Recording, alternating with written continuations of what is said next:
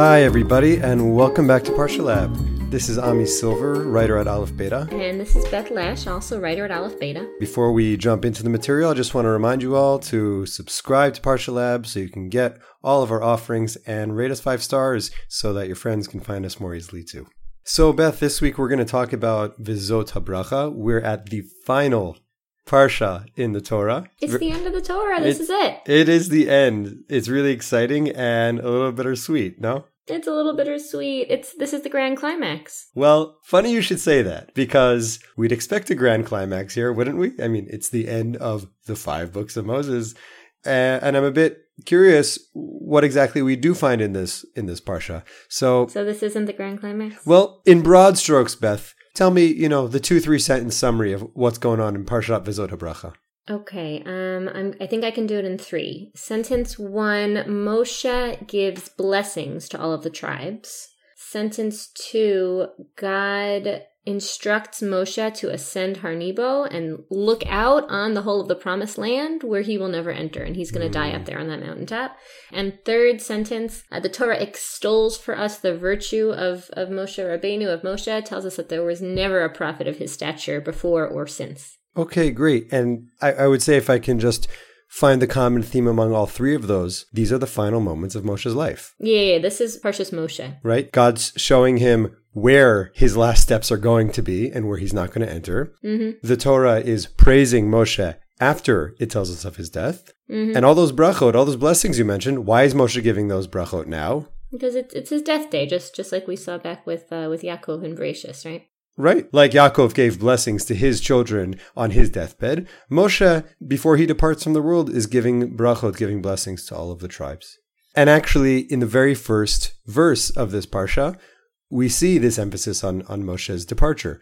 I'm looking at Devarim chapter 33, Vizot Habracha, and this is the blessing, Asher berach Moshe ish Elokim et bnei Yisrael, that Moshe, the man of God, blessed the children of Israel, lifnei moto, before his death. This is setting the stage. Everything that's happening here, we're entering into Moshe's last few breaths. Now, what I want to focus on with you, Beth, is actually a bit of a continuation or addendum to some themes that Daniel and I actually discussed way back in Parshat Matot Maseh. Matot Maseh. Oh, that was a great one. That's the one all about Moshe and his death place and how it relates to Chetzi Shevet Menashe and Reuven and Gad. Okay, I'm with you. Okay, so Beth's with us. Let's just give a quick refresher to our listeners.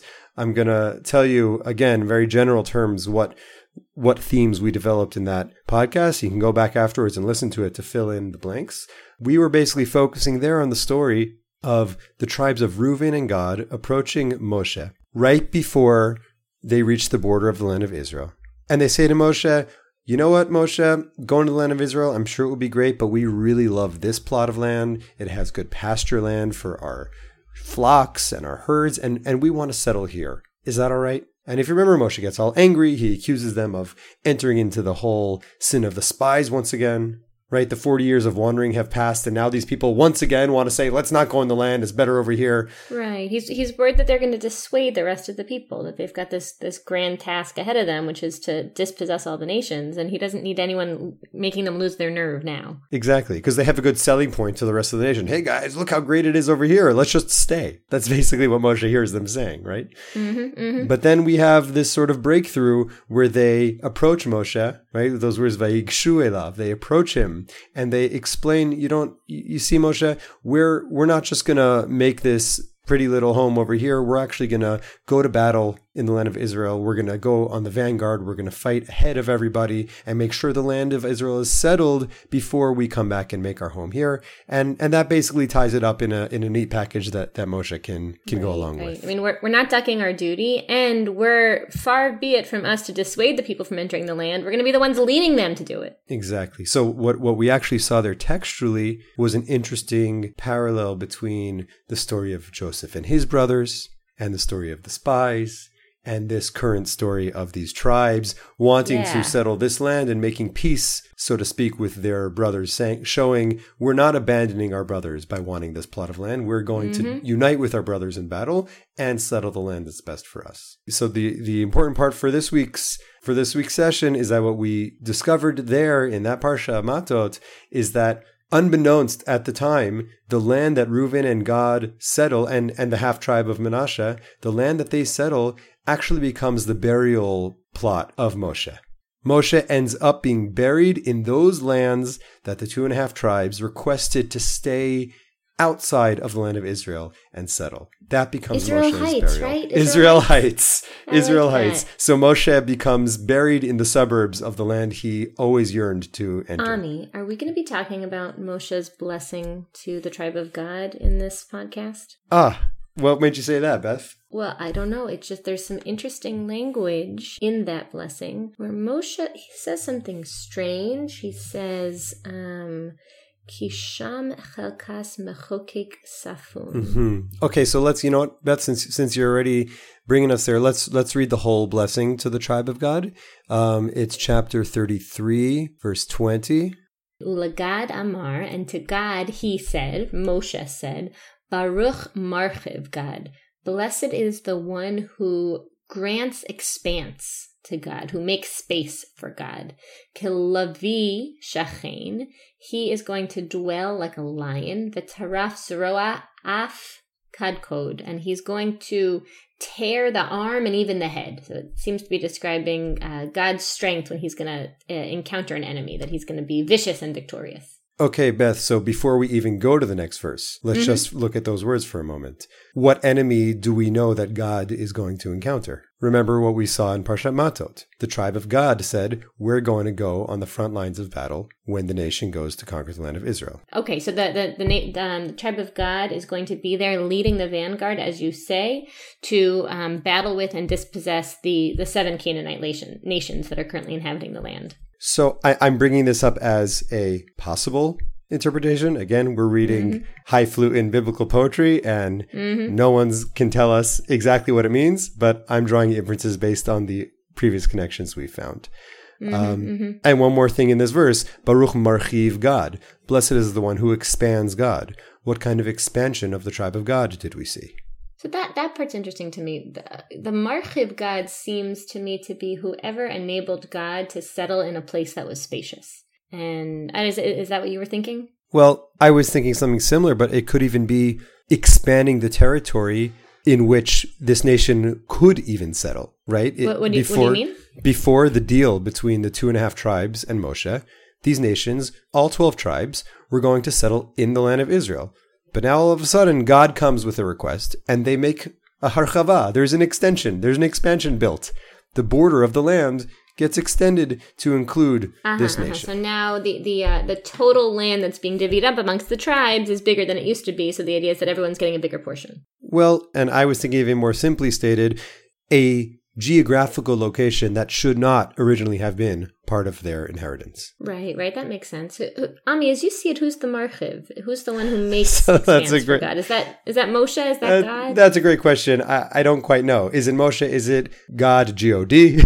Is it who granted permission, right? Is it God, Gimel Daled, the tribe the leaders of the tribe at the time who asked for this portion? I'm not sure. All I'm noticing here is an expansion, and I'm noticing a ferocious, animalistic quality of power to this nation. Yep, I see that. All right, so what are we going to do with it? Well, let's read the next verse and see what we find there. Okay, so verse 21, Vayar Rashus Lo, he, presumably God, the tribe of God saw the first for himself. I'm not sure what Rashus is referring to here. It could be Rashus is that first plot of land, meaning they encountered the land east of the Jordan before they encountered the land west of the Jordan. So he saw that and wanted to take it for himself. I know that the rabbis ascribe lots of different meanings to the word Rashus. Rashus means Torah. Rashus means our first fruit. It means a lot of different things. Rashus refers to Israel, but I don't think that any of that's going on here. Kisham chelkas mechokek safun, because there in that Rashus, in that first thing, the portion of the lawgiver is hidden. So explain, Beth, just that word mechokek as lawgiver. Yeah. What's the meaning there of lawgiver? I'm seeing it as coming from the root chok, chok or decree. So the mechokek is the one who laws the law. Interestingly, it's also the same word chakuk, means etched in stone. Laws are etched in stone. They're infallible rules that can't be changed. Right. Okay. That's really helpful, Ami, because now I'm thinking back to Shmos, that there were 2 etchings of law into stone. The first etching was done by God. That was on the first set of luchos. And then after that set was broken, Moshe was asked to do the etching. So ultimately, the luchos that the people are in possession of were etched by Moshe. So Moshe is probably the mechokek. Okay, so then at the end of the day, the first part of this verse is saying is Moshe, his portion is hidden there in God's portion.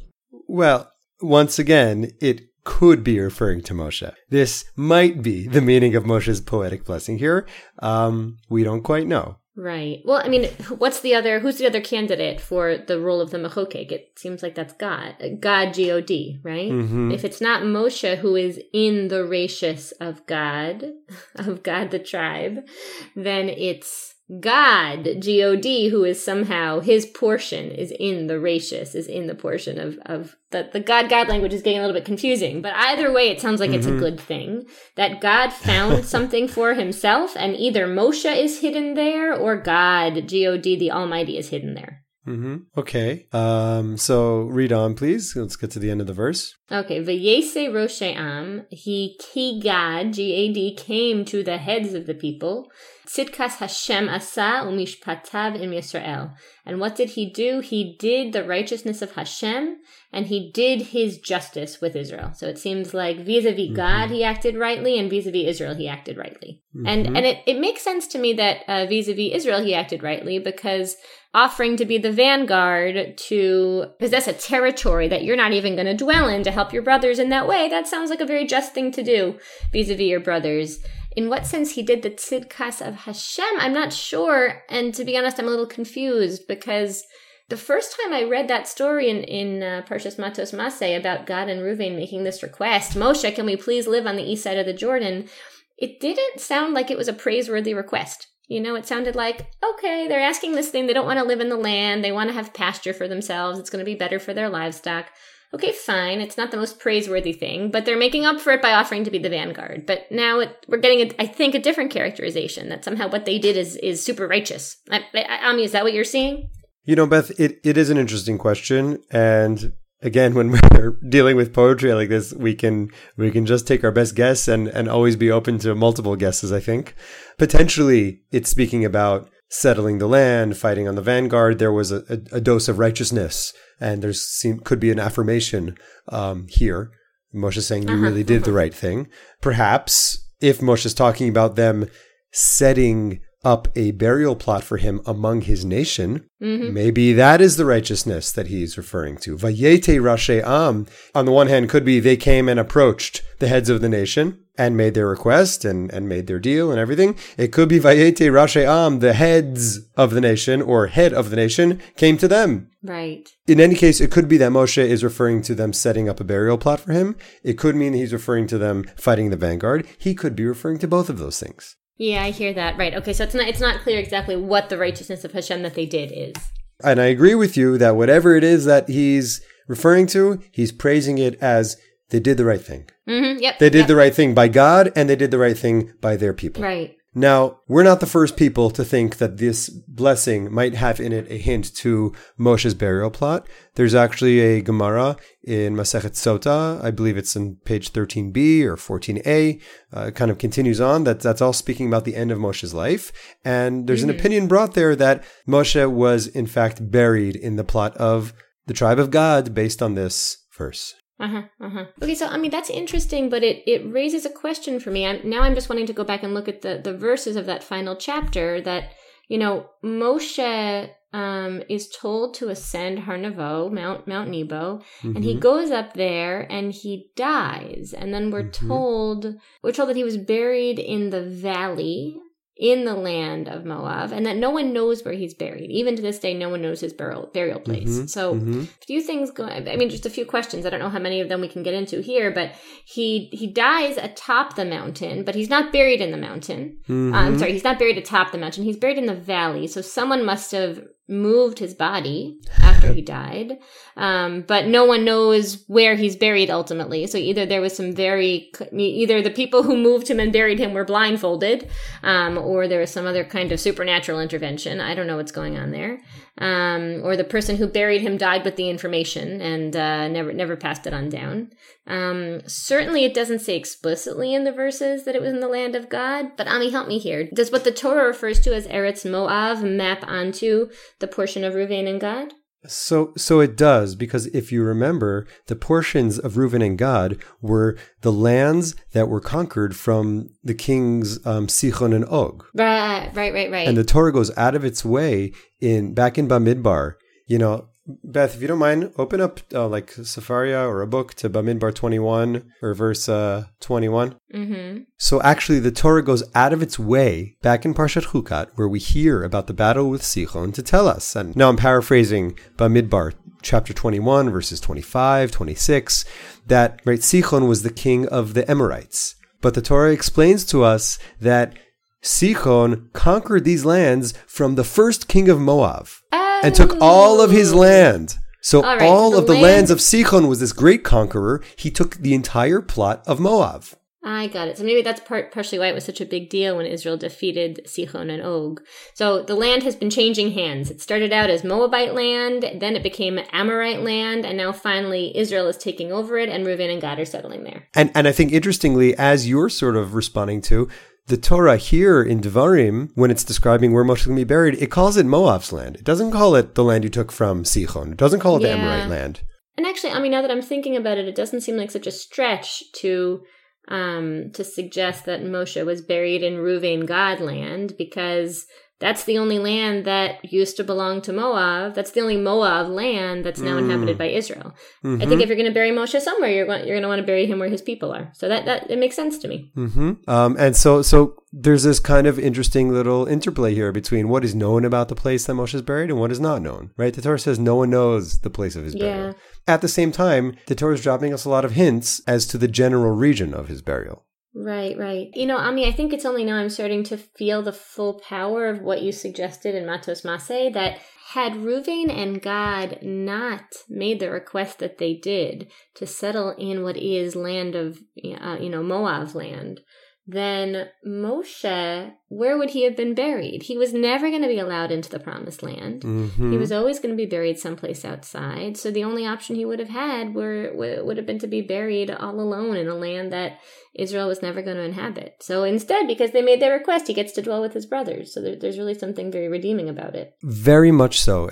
My read on this kind of hidden little thread of stories here is that there's a degree of redemption that these 2.5 tribes offer Moshe that none of them were really aware of at the time, but that we see the full effect of over the course of the following chapters. But that's intriguing, because I don't know, where does the credit for the redemption go if they didn't even know what they were doing when they did it? It's a good question, Beth. I think there is credit due for the brotherhood that they displayed at that moment. Whether or not, let's disregard for the moment anything about Moshe's burial, and let's just focus on what they were doing. They did something that was kind of a remarkable act given the history of this nation. Here were tribes that had their own personal interests and were willing to put their lives on the line for the rest of their brothers and sisters so that the nation could settle its land and fulfill God's promise to them, and they would claim their own territories. And I wonder if, in a sense, that very act of loyalty to family and to mission in some way created this burial plot for Moshe. Right. It doesn't go without saying that Moshe had to be buried there. It was a reward for their actions after the fact. And that somehow both rewarded them and granted some degree of redemption for Moshe himself. Yeah. So that's beautiful. I'm with you there. Where do we want to go with it now? What does Vizos Habracha add to this story? Well, Beth, I want to look at one more portion of text with you.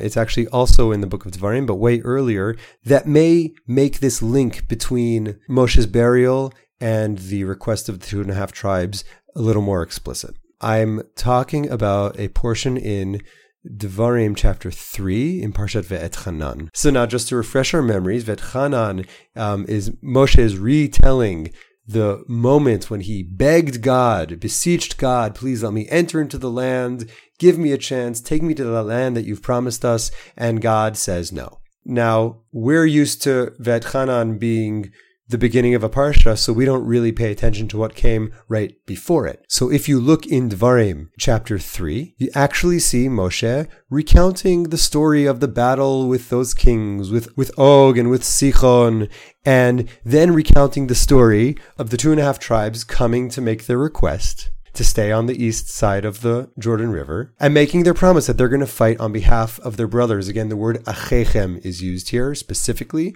on behalf of their brothers, of the rest of the nation, to fight and conquer the land before they settle their own. And then immediately after that comes Ve'etchanan el Hashem ba'et hahi lemor. Moshe says, you know what happened at that very moment? At that very moment when they made their request and they made that deal, that caused me to start begging God, please God, let me into this land. Yeah, now, it's a funny thing, because back in Bamidbar when it happens, we don't see Moshe making any requests. But here in Devarim, when he's retelling the story, it seems to be an outgrowth of that encounter with Reuven and God. Didn't want to enter the land, but showed their loyalty for their brothers to go conquer the land and then come back and settle in the east. Somehow that combination of things made Moshe start to pray once again to God to let him in. Right. So you're absolutely right. I've never read Ve'eschanan this way before. I start at the first verse of the parsha, and I don't usually look backwards. I'm just trying to figure out for myself, what is it about the request of Reuven and God that spurs Moshe to make this, to utter this prayer?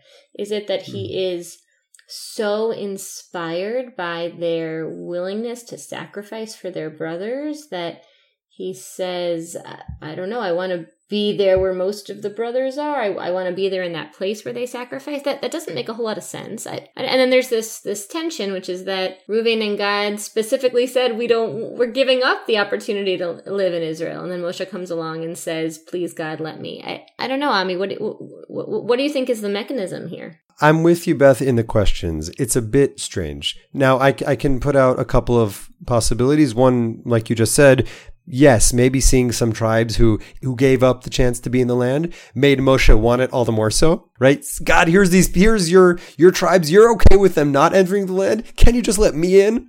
Right, maybe that's what was going on. But maybe if we also just look at the Pshat, the simple story that's being told, the verses that preempt Ve'etchanan, that come right before Moshe's begging, are basically saying God is going to take care of this battle for you. Just like God took care of the battle with Sichon and Og, so too God is going to fight for you and conquer this land. So it seems like Moshe is just now talking about how clear it is that God will give them a smooth entry into this land and conquer it for them. And once he sees that, he's prophetically talking about God giving them full entry to the land of Israel. He says, how can I stay outside? Come on, God, just let me in too. Mm-hmm, mm-hmm. Yeah, and how do you think he feels about Reuven and God in that moment? Meaning, on the one hand, he's obviously very impressed by their offer, but on the other hand, how can you not spite the person who had access to the only dream that you ever cared about at the end of your life and turned it down? It's a great question, Beth. The Torah doesn't tell us. The Torah tells us that he was very mad when they first brought it up, and he wasn't mad after he realized what they were willing to do for it. And it tells us that at the end of his life, he had nothing but good to say about them. Interesting, because what we're kind of seeing here is two tribes who threaten to defer a dream, threaten to vanquish a promise of entering the land, who then show that, no, that's not what they're doing at all. They're going to participate in conquering the land, yet somehow they're going to still stay outside of it. And if we just sort of jump forward to Moshe's death, we have a story of a dream deferred as well. We have a man who lived his life for a certain destiny that he wasn't granted. And so the question that brings up for me is, like you said, he's praising the tribe of God at the end of his life. Is he somehow making peace with his unfulfilled dream? Is he realizing what he was given through this whole kind of surprising and curvy and twisty story? Yeah, interesting. In other words, we know we have a data point from the Torah that tells us how Moshe felt about Reuven and Gad at the end of his life, or at least about Gad. What do we make of that data point? Does that mean that that is how Moshe always felt about it? That he always felt good about their request? Or does it mean that he had complicated feelings about their request when it was first raised, but that he grappled with it and made sense of it and struggled with it within himself and grew to a place of, being able to come to peace with it? Mm-hmm. Well, what we're seeing from Ve'etchanan is that he wasn't satisfied right away. His first response was praying and begging and beseeching God to let him in the land. Yeah, that's right. So what I want to do with you is just look in the Psukim, a couple verses after Ve'etchanan, right? Moshe's begging to enter the land. God says, no, you're not going into the land, and quit talking to me about it. And now just look at verses 27, 28, 29. What does God tell Moshe? Again, Moshe's telling us what happened after the tribes made their request, that made Moshe make a request that God said no to. Then God tells him, Ale rosh hapisga, ascend to the top of the mountain. Visa einecha, yama v'tzafona v'teimanu mizrachu re'ei be'einecha. Lift your eyes, look in all directions, and see it with your eyes. Ki lo ta'avor et hayarden hazeh, because you will not cross this Jordan River. Then God says, command Yehoshua, give him strength. He's going to lead the nation into the land. And then the last pasuk of that chapter, 29, Vaneshev bagai mul beit peor. And we settled there, we sat there in the Gai, in the valley. Do you remember we heard about a valley before, Beth? Yeah. The valley is where Moshe is buried. Moshe was buried in a valley. Mul Beit Peor, facing the house of Peor. Again, we're in Moab land, in a valley. That language also comes up when in the description of Moshe's burial. Right. So bring us to where we're referring to. This is back in Deuteronomy, the last chapter of the Torah, the last day of Moshe's life, chapter 34, verse 6. Vayikboro sovagai be'eretz Moav mul beis peor. Moshe was buried. Where was he buried? In a valley in the land of Moab, opposite beis peor. First, it's the same language. It's the same language, and what he's describing in chapter 3 is basically God telling Moshe, you're not going to the land, go up to the mountain, see the land, and hang out with the people there. And that same exact language is used here in chapter 34 to tell us this is actually where he's buried. And that's not all. If we looked a few verses above in Devarim 34, in the last chapter of the Torah, it has a lot of this parallel language from Ve'etchanan. Vaya'al Moshe me'arvot Moav. Moshe ascends. He's ascending a mountain, El Har Nevo, to Mount Nevo, which we know as the place where Moshe dies, right? Rosh HaPisgah. You have the same words used in Ve'etchanan, to the top of the mountain that's facing... So Nevo is the same as Pisgah? Well, a Pisgah is a mountaintop. In Ve'etchanan, he's told go to the top of the mountain. In Vizot HaBracha, we're told what the name of that mountain was. Yep. Mount Nevo. And here again, Vayarehu Hashem et kol haaretz. God shows Moshe the entire land. That's exactly what happened in Ve'etchanan. Pick up your eyes, look at the land. Look at the land you're not going to enter. So there really does seem to be a link here between God and Reuven's request, their ultimate habitation in this land that's now land of Moab, and then Moshe's ultimate burial in this place. I see that link. So we have these puzzle pieces. And again, especially when we get to Vizot HaBracha territory, it's convoluted poetry. It's hard to make sense of things. No one can tell us exactly what's going on. But what do you think? Does it seem like we have what to go on, that the Torah is trying to show us something here about one event being related to another event? Yeah. I mean, I'm with you here. I mean, for me, the strongest part of the story is what we saw back in Ve'eschanan, Moshe's Ve'eschanan, and I prayed to God, coming right out of that story about God and Reuven. But it is interesting to me that, that the textual connections you're bringing up, the fact that this is what Moshe wants to speak to God about at the end of his life, this allusion to the lawgiver being buried there. There's enough here for me to be intrigued, definitely. So if we think we have enough evidence for intrigue, I'm going to just throw in one more hint here that may not even be a hint. But we looked a lot at the bracha of the tribe of Gad. What is the bracha of the tribe of Reuven? The bracha of the tribe of Reuven is really bizarre. It's in chapter 33 of Deuteronomy, verse 6. Yechi Reuven ve'al yamot. May Reuven live and not die. V'yihi mitav mispar. And may his mitav be numbers. What do you make of that? Oh boy. Okay, well, the beginning of it sounds good. May Ruvain live, may he not die. May his men be a number? I mean, that doesn't sound... So the truth is this thing of mitav, mispar, there's a similar phrase that Yaakov says to his children after the whole scene with Shechem. So it's a strange word. It's a phrase that appears a couple times in the Torah, but it's just very intriguing to me that we see the word al yamot vihi mitav. Yamot, mitav. That word mate, the dead, is sitting there in the middle of that word, mitav. Yeah, that's what I was looking at. I mean, I was wondering, does it mean, and his dead ones will be a small number? Meaning, may he live, there'll be few corpses among him? I don't know. So you should know the commentaries on this verse point in many different directions. Some say that it's saying when Reuven goes out to battle in the land of Israel, again, on the vanguard, let the dead be very few in number. That sounds good. What else you got? Some say, may Reuven always be counted among his brethren, among the tribes. Yeah, maybe be part of the count of the 12 tribes. Yeah. Okay. But I just want to throw in, because it's biblical poetry, I'm going to take poetic license. Okay? Can you give that to me? Granted. Yehi mitav mispar, his dead one. Who died in Reuven's land? Moshe. Moshe died in Reuven's land. Har Nevo, the Torah tells us explicitly, was in the land, the territories that Reuven claimed. And I'm just wondering if we can add another layer of commentary to this poetic verse. Vihi mitav mispar.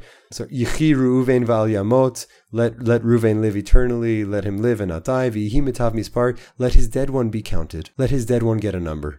Let Moshe be counted amongst his people, amongst the tribes. Let Moshe never be lost to his people. Mm-hmm. Even in his death that happens outside of the land, even in his burial that happens in some hidden place, he never makes it into the land.